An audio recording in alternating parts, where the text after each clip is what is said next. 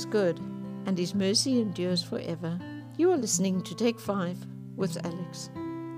So how does a young man or a young lady keep their way pure? For that matter, how does anyone keep their way pure? Psalm 119 verse 9. How can a young man cleanse his way? By taking heed according to your word. Leading a blameless life according to Scripture has never been easy. And I would like to add, especially for young people, times aren't worse now than they were 1, 2, or 3,000 years ago. There have always been temptations. There always will be temptations. In the Garden of Eden, Eve was tempted to break the only rule that existed. And she broke it. And her husband broke it too. That was way back at the beginning of time. That was when the devil started prowling like a roaring lion, waiting for someone to devour. Remember that your enemy is never going to leave you alone. You aren't exempt. You never reach a level that is so high or so important that you won't be under surveillance. In fact, the higher you go, the more stringent the surveillance.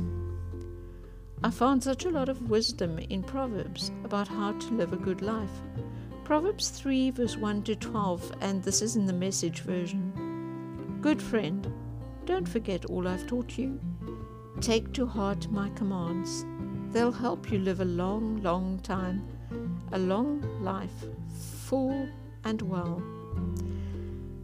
Don't lose your grip on love and loyalty. Tie them around your neck. Carve the initials on your heart.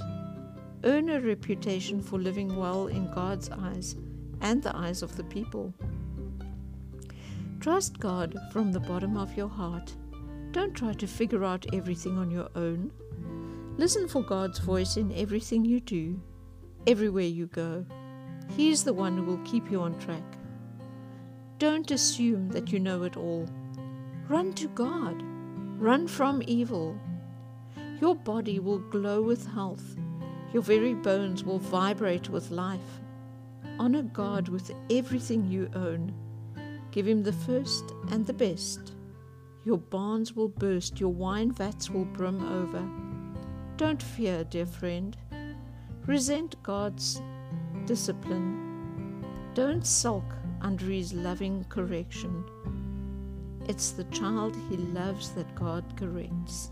A father's delight is behind all this. This advice was given by a father to his son, but it isn't just for men or for young people.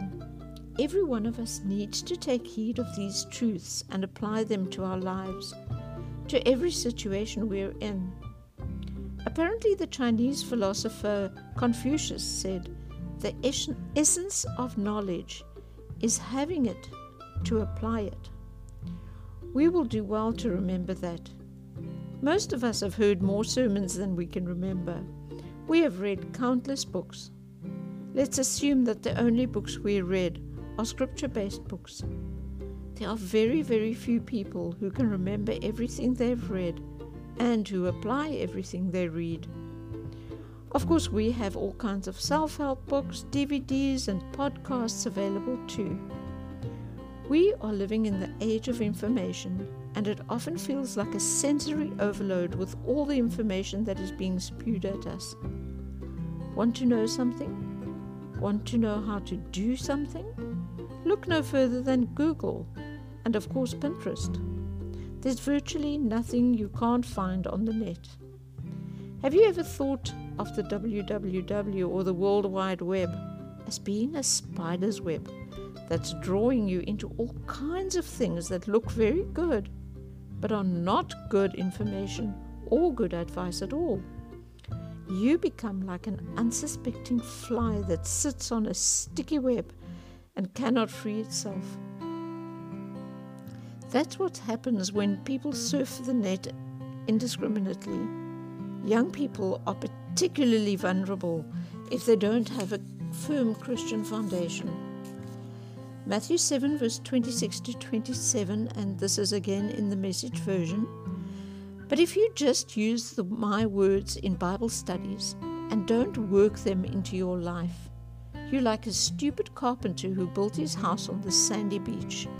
When a storm rolled in and the waves came up, it collapsed like a house of cards.